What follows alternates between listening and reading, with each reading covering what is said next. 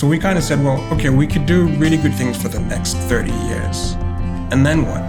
Do we end up at the same place we are now in the West? So what would be a mechanism that would allow mission and value and purpose to carry over to the next generation? And we thought, well, the people best placed to safeguard that are probably the people that work for the company that have adopted that mission and value. Welcome to the Ending Poverty Together podcast. I'm Eric. And I'm Shalane. We're here to discuss big questions about poverty in bite-sized ways. David Harley grew up in Accra, Ghana. At the age of 18, he moved to Canada to pursue an undergraduate degree in mechanical engineering. After a shift into the worlds of venture capital and alternative assets, he co-founded Third Way Capital, where he now serves as CEO. Third Way is an impact investing firm that makes long-term investments in small to mid-sized enterprises in sub-Saharan Africa and provides them with technical assistance to help them grow sustainably. Through Third Way Capital, David hopes to contribute to a growing recognition that business done well can be transformational for parts of the world and society that need it the most. He believes deeply that this is part of God's work. So with that, David, we'd like to welcome you to our podcast. Thank you. Thanks, Eric. Thanks, Shalane. Glad to be here. Well, it's wonderful to have you. David, we like to jump right into our discussions by asking our guests to complete a sentence. Poverty is. So if you would do that for us, we would be most grateful. Sure. I think my answer would be poverty is systemic. Would you mind expanding on that? I'd love to hear a Sure. little bit more of what that means for you. Yeah. I think, obviously poverty is a reality of humanity. And, as Jesus said, the poor will always be with you. And there's certainly truth to that. I think, however, what we've seen over the past, say, 100 to 200 years is just a drastic shift from what we would have considered poverty to levels where, people aren't able to afford a meal a day. And so what we're talking about, when we say poverty today is very different than, say, what it was by and large, 2,000 years ago in Jesus' time.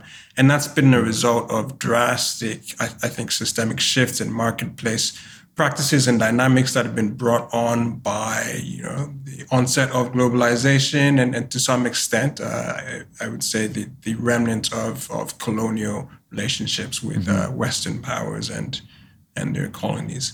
And that's led to a system that we all live in today that's really been inherited from that time. And until we start to pull on the levers that address those systemic errors, if you like, I think poverty is probably at levels that we experience them now won't be dealt with. Thank you for that. I appreciate that perspective and some history attached to that. Mm-hmm. Yeah, already I know that this is going to be a great conversation, David. We'd also love to get to know you a little bit more and hear some of your story. Particularly, this stood out to me in your bio. What led you from mechanical engineering to the world of venture capital? Great question. I don't think it was one thing. I think I've always, coming from Ghana myself, I've always known that I wanted to contribute somehow to things back home economically. And being in engineering, the tools aren't clear. So I really had to step outside of that and go to business school to start to open up my thinking around what tools that we have to actually start to shift things. So I would say there was almost a before and after for me. And my MBA, which I did in Spain, was a marker for me. And the reason for that is there was an emphasis on entrepreneurship and entrepreneurial thinking. I think if I'd gone to any other business school, I might have wound up just gone and worked in consulting, for example. But that emphasis on really bringing really fresh thinking to how we do business. But also there's a humanities focus that kind of asks the why we do business. By the time I was done with the program, I thought, you know what, there's a lot that I've learned here that would be really, really key back in the environment from which I come, which is Accra, Ghana. The why we do business. I think that's probably one of the reasons we connect Food for the Hungry, with what you're doing with Third Way Capital, the why behind it, we would describe it as redemptive venture or redemptive entrepreneurship. I'm sure, David, as you've chatted with our business lead, Kevin McKay, you know that at Food for the Hungry, we walk with businesses who are interested in that kind of mutual transformation for themselves, their staff, the communities, and the environments that they operate. Can you share with us a little bit about how Third Way Capital operates as a redemptive venture? Absolutely. So at Third Way, the first thing is we kind of say in the environment in which we work, any business that you can create creates an impact. That is to say, you're providing a job, you're providing a salary, you're affecting the next generation for whoever it is that now holds the job, and you're contributing to the service base or the product base in that country. So when we definitely think of ourselves as an impact investment firm. And so when we think about impact or redemptive business, that's where we start. It's economic first. Having said that, we want to contribute to building a context, an environment in Africa, in sub-Saharan Africa, where we work that challenges the status quo of business that's sort of taken for granted here, where a lot of the schooling that we're doing, a lot of what we're getting through the media doesn't even ask that question. What is the purpose? I think we're all still living in a bit of a Gordon Gekko world of greed is good and that's it. And again, there's some thinking left over from Milton Friedman's stuff from the 70s and 80s that basically said profit is the sole purpose of business. Now, obviously, there's a nuance to that statement he made, and it's worth picking into. But I think society, by and large, hasn't been able to adopt that nuance.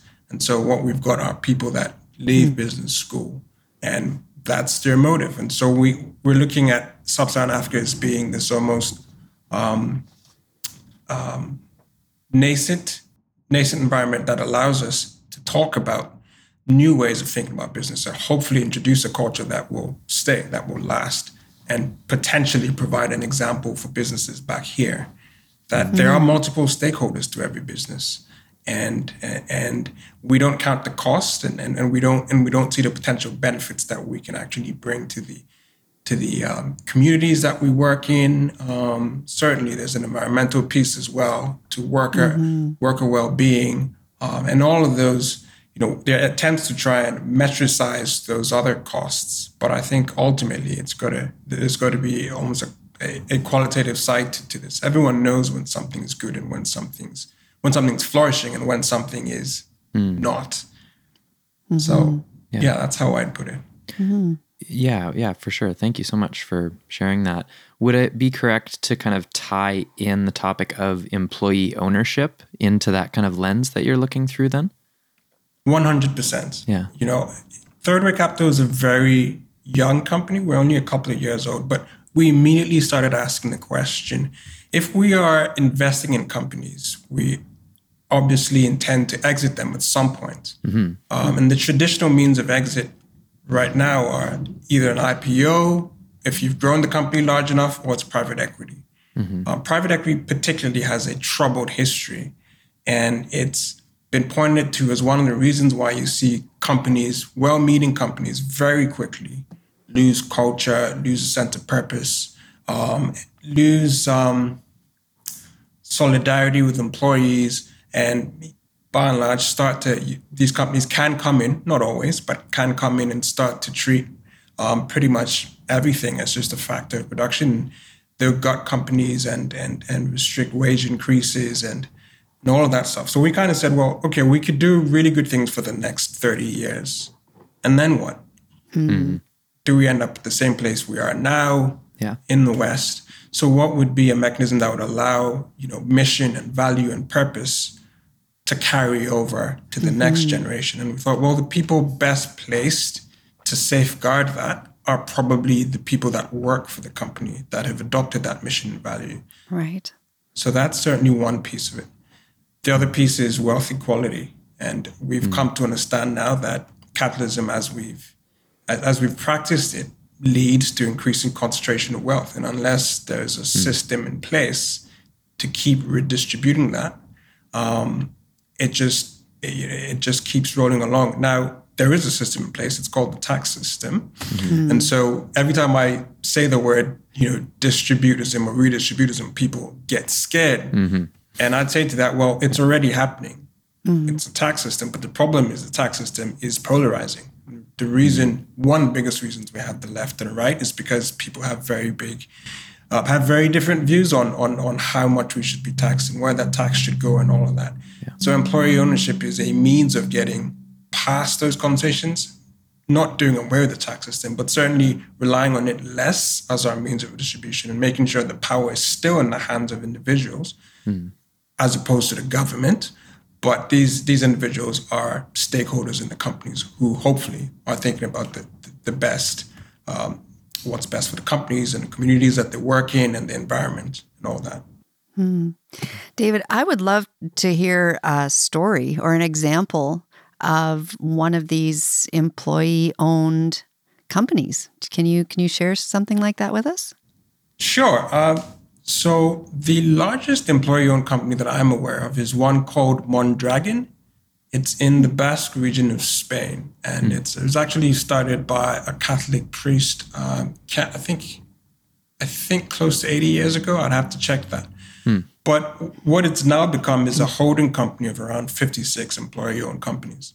And so it's this region that's fairly heavily industrialized, but it hasn't industrialized the way we've seen industrialization happen in other places, because everyone that works for the company is rooted in the company's community. All of them own shares in the company. There's a university that their kids go to for free. And so despite the size of the company, they've managed to maintain those community roots that allow for thriving at the social level and all of that, while obviously making sure that their employees are some of the most well compensated in Spain, and can retire, with a decent payout, all of these things. So that's probably the biggest example. And I would say this example also, bucks the understanding that employee-owned companies can't be competitive because people tend to think that, and that's demonstrably not true. So that's the monolith that is Mondragon. There are smaller companies as well. Actually, my wife works for one. They're called CPCS. It's an infrastructure advisory company. It's a spin-off from Canada Pacific Rail, actually. And they do infrastructure advisory in several countries in Africa. And they're employee-owned. And she worked at sort of a large public company before. And the difference is very clear. The turnover rates are extremely low at this company. 2 to 3 years in, employees get to buy in. They're compensated at a higher level. Productivity levels are higher. Utilization levels are higher. And these are all metrics that, back at companies I've worked at, we had to chase really, really hard because there wasn't an organic way of incentivizing employees to behave that way. But when, obviously once you own a part of the company, no one's going to convince you to, spend however long you have to spend to make sure that you're sending out a first-class project or product. For sure. You have a completely different investment in the work and in the whole process. Oh, that's beautiful. Thank you. Sure. Yeah. So to our listeners, already there's so much in this conversation to kind of chew on and to reflect on, and I'm so appreciative of your perspective already, David. But to our listeners, if you have questions, if you want to reach out and continue this conversation, please, we'd love to hear from you. Please feel free to reach out to us by email at podcast@fhcanada.org, and we can continue this conversation together. David, one of the areas that we'd love to explore with you is addressing issues of equality. How would you say that Third Way Capital is doing that right now? That's a great question. Certainly, in the part of the world that we work in, it could be argued again, if you're providing jobs in Sub-Saharan Africa, you're already contributing to pushing the needle in that way. But I would say even in the way that we, even in the targets that we make. So one thing we're trying to do is, how do I say this? Is not, we see impact as being holistic. So we don't say to our investors, for instance, we're going to chase environmental impact. We're going to chase gender impact, any of that. We look at things as a piece. So, for instance, gender equality is really important to what we pursue. But what does that look like? So, for instance, in Ghana, if you look at the stats, the gender equality stats are around, I think, 88%. That is to say that there's essentially you've got an evenness in the workforce between men and women. So for every man that's in the workforce, you've got 0.88 women, which makes no sense, obviously, in the workforce. But so that's just a stat, which I think society is often over-reliant on. So we've got to pick away at that. Does that answer the question of if gender equality is been solved in Ghana? It doesn't. So now we've got to look at, let's look higher up the ladder. Do these numbers persist at management level? Do they persist at executive level? Do they persist at ownership level? So we're really trying to push the envelope by having deeper conversations about what it actually means to be equal, as opposed to just pulling out stats and saying to our portfolio companies, we're here now, we need to be there. We want to understand, and we've brought in impact specialists to help with this. We want to understand the cultural context as well. What do the women in Ghana think about equality? What does that mean to them? Does it mean, a 50-50 split? Or does it mean perhaps a bit more support in some of the things that are actually more important to them than working a 9 to 5 like their husbands do? So I would say the answer to that is it's something that we can't define for the areas that we work in. It's a conversation, and we invite them into that to make sure that they're building their society or their community. We're not coming in to tell them, to give them a Western-centric view of what that is. Mm-hmm. That actually brings up or touches on a point that I wanted to ask you a little bit more about, David. You mentioned kind of the difference between a Western-centric point and then doing things another way. Maybe I'm just connecting dots that aren't actually there, but your name, Third Way Capital, that stands out to me. What's the story behind the name? Is it connected to, finding another way of doing things that's different than what we've traditionally done, or am I just barking up the wrong tree there? No, Eric, yeah, I think you're onto us. That's essentially it. That's exactly it. We try to imagine that, particularly because we have deep Christian roots. All three partners are Christian. Mm-hmm. We've looked at things like gender equality, as you mentioned. We've looked at things like how to go about impact, and we just realized that often society tends to dichotomize things quite quickly and provide categories for people to enter in very cleanly. And the reality is very few things can be easily categorized, and people should be less easily categorized, people and their opinions, and et cetera, et cetera. So as we try to address these issues, we're really looking up a lot of the time, saying, how do we break the bounds of these categories? What would a Jesus-informed, blah, blah, blah look like? And often it looks like something that hasn't actually been offered. It looks like something that's adjacent to what society is offering in the mainstream media, or wherever it is that you look. Mm-hmm. David, we're talking about a variety of different things. We're using a lot of terms, and I'm wondering if possibly some of our listeners are actually sitting there going, I'm not even sure if I know exactly what impact investing is. So I wonder if we could just circle back to that for a minute, and you could give us an easily understandable definition for those of us who are not so financially minded and gifted. Yeah, great question. Impact investing is one that I wouldn't say we struggle with it, but it's such a new term that even within the industry, there's a lot of discussion. Well, thank you. That helps me feel better. Over what it does mean or what it should mean. Because if you think about it, all investing has impact. Anything that you do has impact. And so in a sense, the purest way to view investment would have that word impact built into its definition. You're investing for some reason, and there are some outcomes, some you intend to have, some you don't intend to have. So I would say impact investing essentially says, well, what does it look like to invest with some outcomes in mind beyond just the financial? So those outcomes could be, as I mentioned, environmental, they are climate change oriented. They could be skewed towards equality of the gender variety or diversity or what have you. They could be, what else? They could be oriented around workplace equality. So, and then certainly the developmental economic category in which we find ourselves. So that's, and that's a positive way to look at it, which is to say, okay, we want to spend our money on certain outcomes, and we're going to go after that. The problem with impact investing, I think, is that there are those outcomes that you don't ask for and that you aren't looking for. And so the industry is very much on a journey to understand how do we quantify outcomes, period.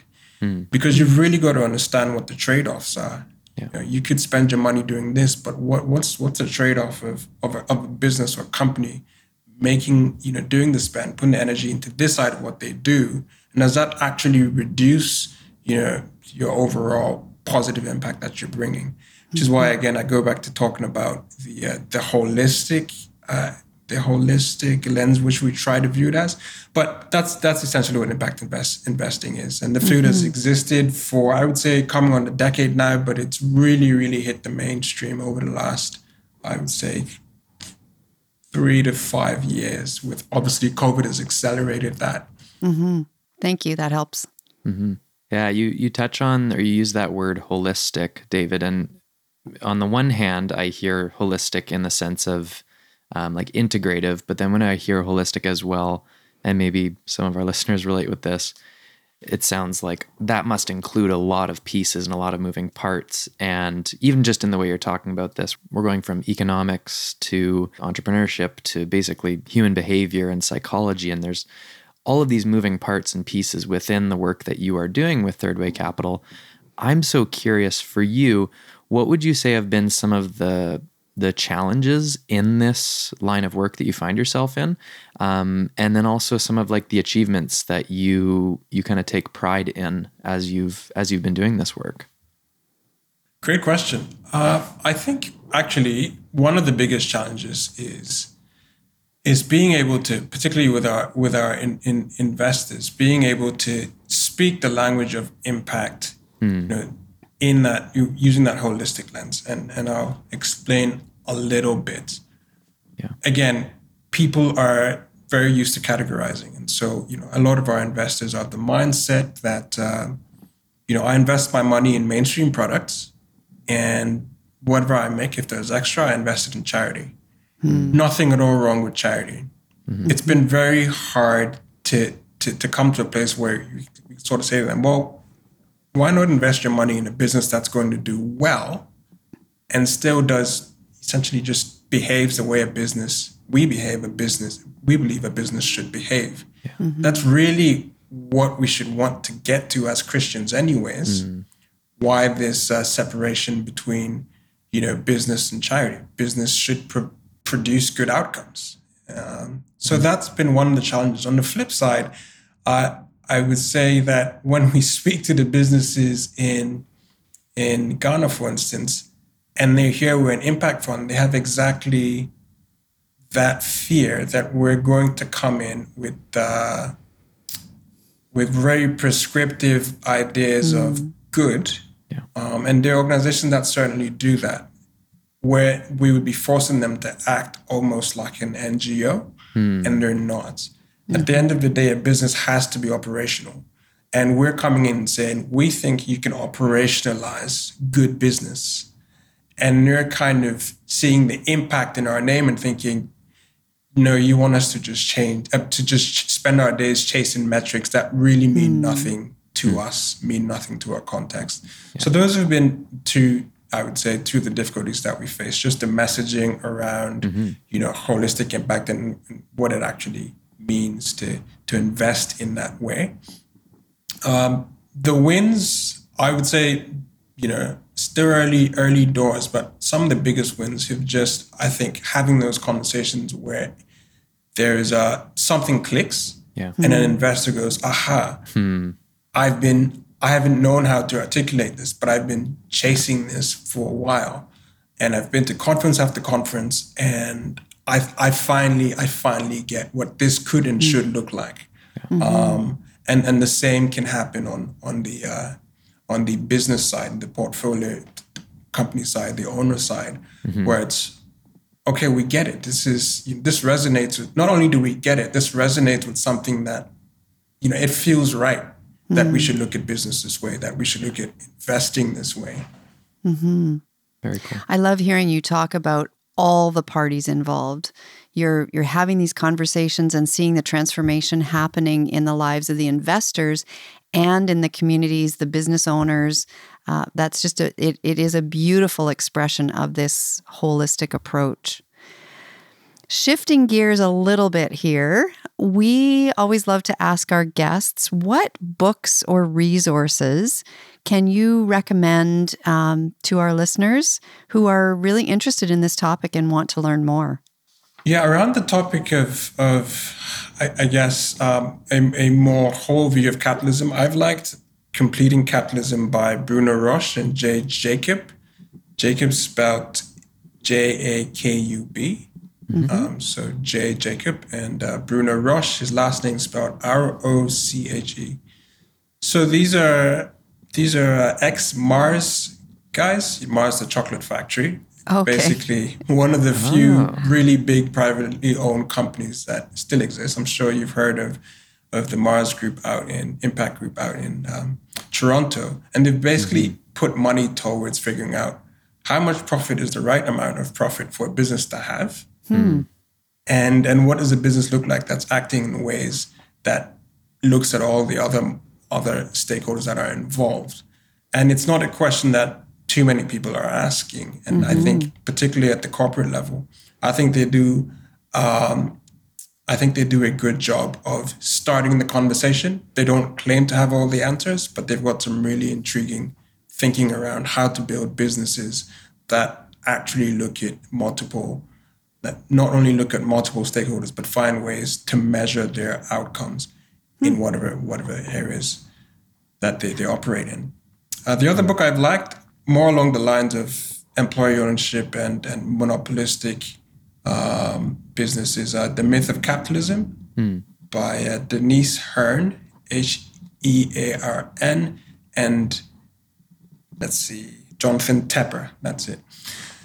Tepper is his last name. And that just breaks down some of what we experience in North America that, we probably don't know that we're experiencing, which is that business is heavily oligopolized or monopolized. And we may not even be aware because sometimes, the brand names are different, but they're all owned by the few. And so starting to understand how to unravel that and how do we move forward in society as we see capitalism reach its zenith. How do we start to think about what comes after this? So I've loved both of those books. Great. Thank you. And for our listeners, we will have these books listed on our recommended readings on our website at fhcanada.org/podcast if you want to check them out. Well, David, as we approach the end of our conversation today, I just wanted to check in and see, were there any questions that we missed today? Was there anything that you really wanted to share more about or come back to and focus on kind of before we wrap up? This is more of a comment than a question. I have a real heart for our education systems. I think, particularly in business circles, I think there's a gap there that hasn't served us well. Has led to just this hyper specialization and separation of our worlds, from the charity world to now the impact world to the financial world to the people that actually operate businesses. We need business programming that has not heavy, but has some humanities content, because our business leaders aren't learning to think with multiple lens on. They're going into businesses after school, chasing pretty aggressive metrics right off the bat, because most of them work for publicly held companies. And so you've got this hamster wheel, and they get right in there. These are, by and large, these aren't, bad intentioned people. I found most people that I've worked in mainstream businesses have been lovely. And if you talk to them about their frustrations that you and I would share, but they've got no real framework for thinking about what else business could look like and how we can start to solve the problems that we're currently addressing with charitable or philanthropic giving through business. I think that's very much the next stage for us, but it won't happen unless we start to introduce these concepts at the high school and university level.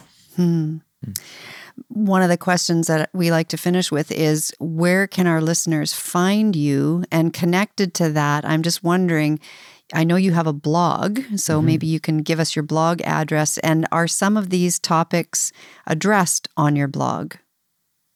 Sure. Yes, absolutely. The blog tends to focus on material around breaking down monopolistic capitalism and employee ownership. So I write some pieces, and I essentially curate pieces that I like end up there as well. So the website is dogoodbusiness.net, and I think you find some useful resources there. And you can also find me on LinkedIn. I believe you have that link. I provided we'll put that information there as well for you on our website. Yeah, and I'm happy to chat over a LinkedIn message to people. Anyone that wants to reach out, I'm happy to do that. Wonderful. Great. Well, I wish that this conversation could go for another hour. I feel like we're just hardly scratching the surface, but just wanted to say thank you so much for being here, David. I've so appreciated our conversation today. Thanks, guys. I've loved talking to both of you. To explore what your next steps could be, or find out more about Third Way Capital and what other Canadians are doing about poverty, start by checking out fhcanada.org/resources.